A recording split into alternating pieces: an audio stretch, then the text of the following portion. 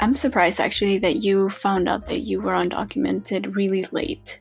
Or I don't know, when did you come to this? I came at 8 years old. Yeah, how did you find out very late? I probably would have found out my senior year, but because of nursing, I found out like my junior year of high school. And actually, I really never thought about why. Well, I thought about it. I'm like, how come I never knew? Like, my parents never told me. And at the same, like, that whole thing, like, took a while for me and my parents to, like, settle down. And at one point, I was really mad that they didn't tell me. But at the same time, I'm like, listen, they're doing what they can. So, like, I can't really blame them. So it was just, like, back and forth of, who do I blame? Like, what, I want to put a blame on somebody. Yeah, so this is interesting because I actually found out when I was in second grade in elementary school. So you found out very late, too late maybe, and I found out very early, too early perhaps.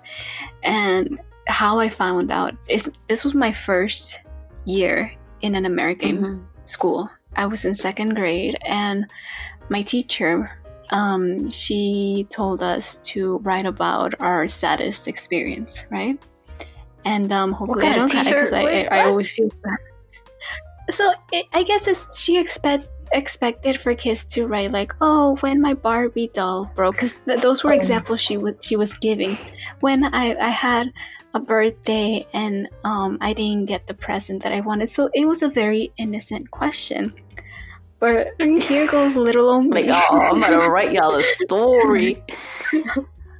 So I go and I take out my notebook and I'm like, okay, so how do I write? How do I express this big story that I recently experienced? And I started writing about, so the saddest experience for me was when I was separated from my mom coming to the US. And I started writing about my whole experience of how I got here, and that unfortunately for me to come safely to the United States, I had to be separated from my mom for like a couple of days. But for a kid, it feels like a week or 2 weeks, right? So I wrote about that. And later on in dismissal, my teacher calls to my mom and she's like, can you stay behind for a bit? I have something to talk to you about. She tells my mom about what I wrote, and she said, listen, she's not in trouble. Nobody's in trouble. I kind of advise you guys not to ever mention this freely. Do not talk about your status freely because you don't know who's listening. And even if you're not like deported from a malicious person, their judgments can affect your child. So just talk to your daughter and tell her, hey, maybe don't talk about this anymore. And then that's when my mom sat me down and explained everything. And at that moment, I guess I couldn't grasp it. However, as I went through my school life, and then in middle school, when I guess I was a bit more understanding and started hearing about all my friends' dreams and stuff like that, I'm like, I can't do that here. Why should I dream? I can't really dream here. And my mom wanted me to be a teacher, and I was also considering being a teacher. But I'm like, okay, I'm not gonna work here. Where am I gonna go? I don't know my country anymore, so I can't go back to my country and work there. Like, there's a reason we came here and we left there. Throughout my whole elementary and middle school, and I would slowly start, I guess, getting more and more upset and depressed with like me being undocumented. And I was angry with myself. I was angry with America. I was angry with, I don't think I was really angry with my parents. Maybe I was upset because I couldn't enjoy my childhood and just dream like everybody else dreamt. But at the same time, I was like, I guess it's a good thing because my dreams were not really crushed in high school. I hated America. I'm like, America sucks. I hate America. The land of the free, melting pot? No. Who said that? Who's lying to you? They're kicking people like me out. They're separating families like me. And I just don't understand why America is seen still as a place where like everyone can come and make their dreams come true, when there's so much exclusion of groups who do not meet the legal requirements, especially for those who had no choice. Like, I came when I was 6 years old and you came when you were 8. Why are we giving such harsh limitations? Why, like the DACA, I was gonna apply for DACA, however, because of fear, because it wasn't something solid, I never applied for it. I never finished the application. My mom had the same thing. She told me the same thing. Yeah. We were right there. Like, the lady was in front of me across from the desk. We were filling out everything, and then my mom was like, you know what? No, can you rip up that paper? Can you rip it up? And she's like, yeah, don't worry. She ripped it up and gave it to my mom to take home the application. At that moment, though, I did have like conflicting feelings. I was like, no, that was my freedom. That was my freedom. I don't care. That was my freedom for at least 2 years. For at least 2 years, I was gonna be free. I was gonna feel normal. I was gonna be able to get a job for at least 2 years. And who knows, maybe in those 2 years, something was gonna change. Something did change. We got president who limited it down to 1 year. But I would have still been able to renew it. However, I do understand the fear, and I'm not that. I'm going to be honest. I am a little bit angry and resentful, but I'm not that angry and resentful because I understand where she's coming from, and I understand that it is not something that is solid. You always had it in the back of your mind. I spent lots of years just crying and envying people who were able to travel. Because I'm like, can I even go that far? Oh, when I was told, oh my God. So I went to the Mexican consulate. Okay. And they were handing out flyers for like, it's called an educational window. And I went back to the educational window and I'm like, okay, I want to apply for college.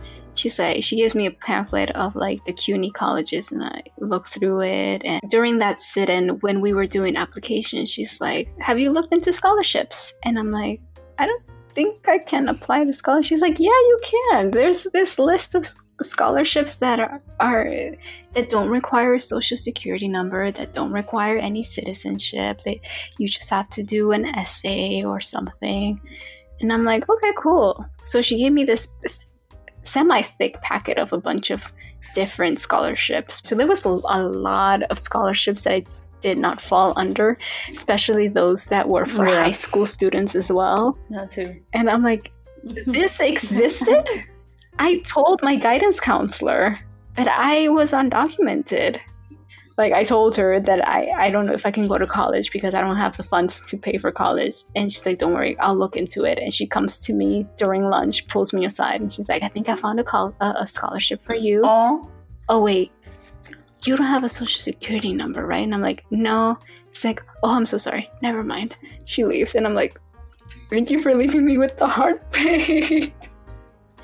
I want it to be a requirement for guidance counselors, for any person who's supposed to help you in your school career, know about these things. I want it to be a requirement to at least know who to send this student to for more information. Because most of them don't know anything.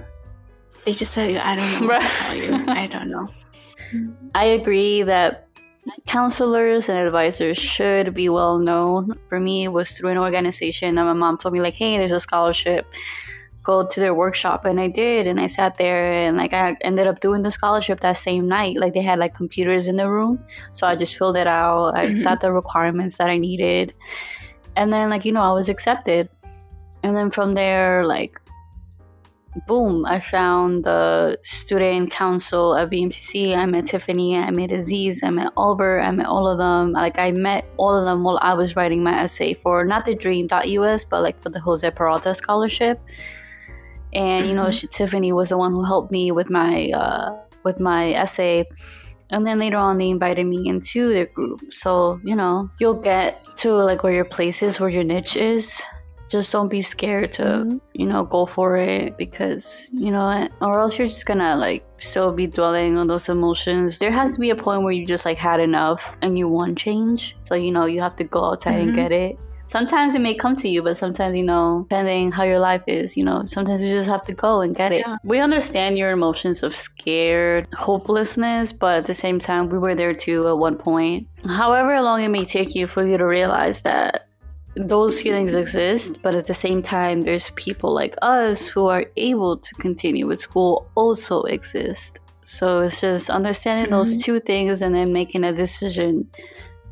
And we encourage people. There is still hope for us. Even if it seems like there's no hope for us, there is still hope for us.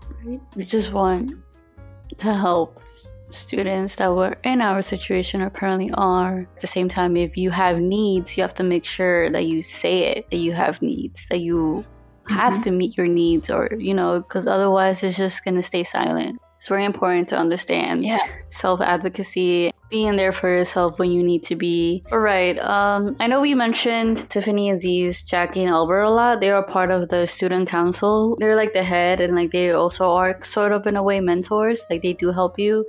They're always ready to help you. If you feel like you resonate and like feel like you want to be part of this, we are building our own newsletter.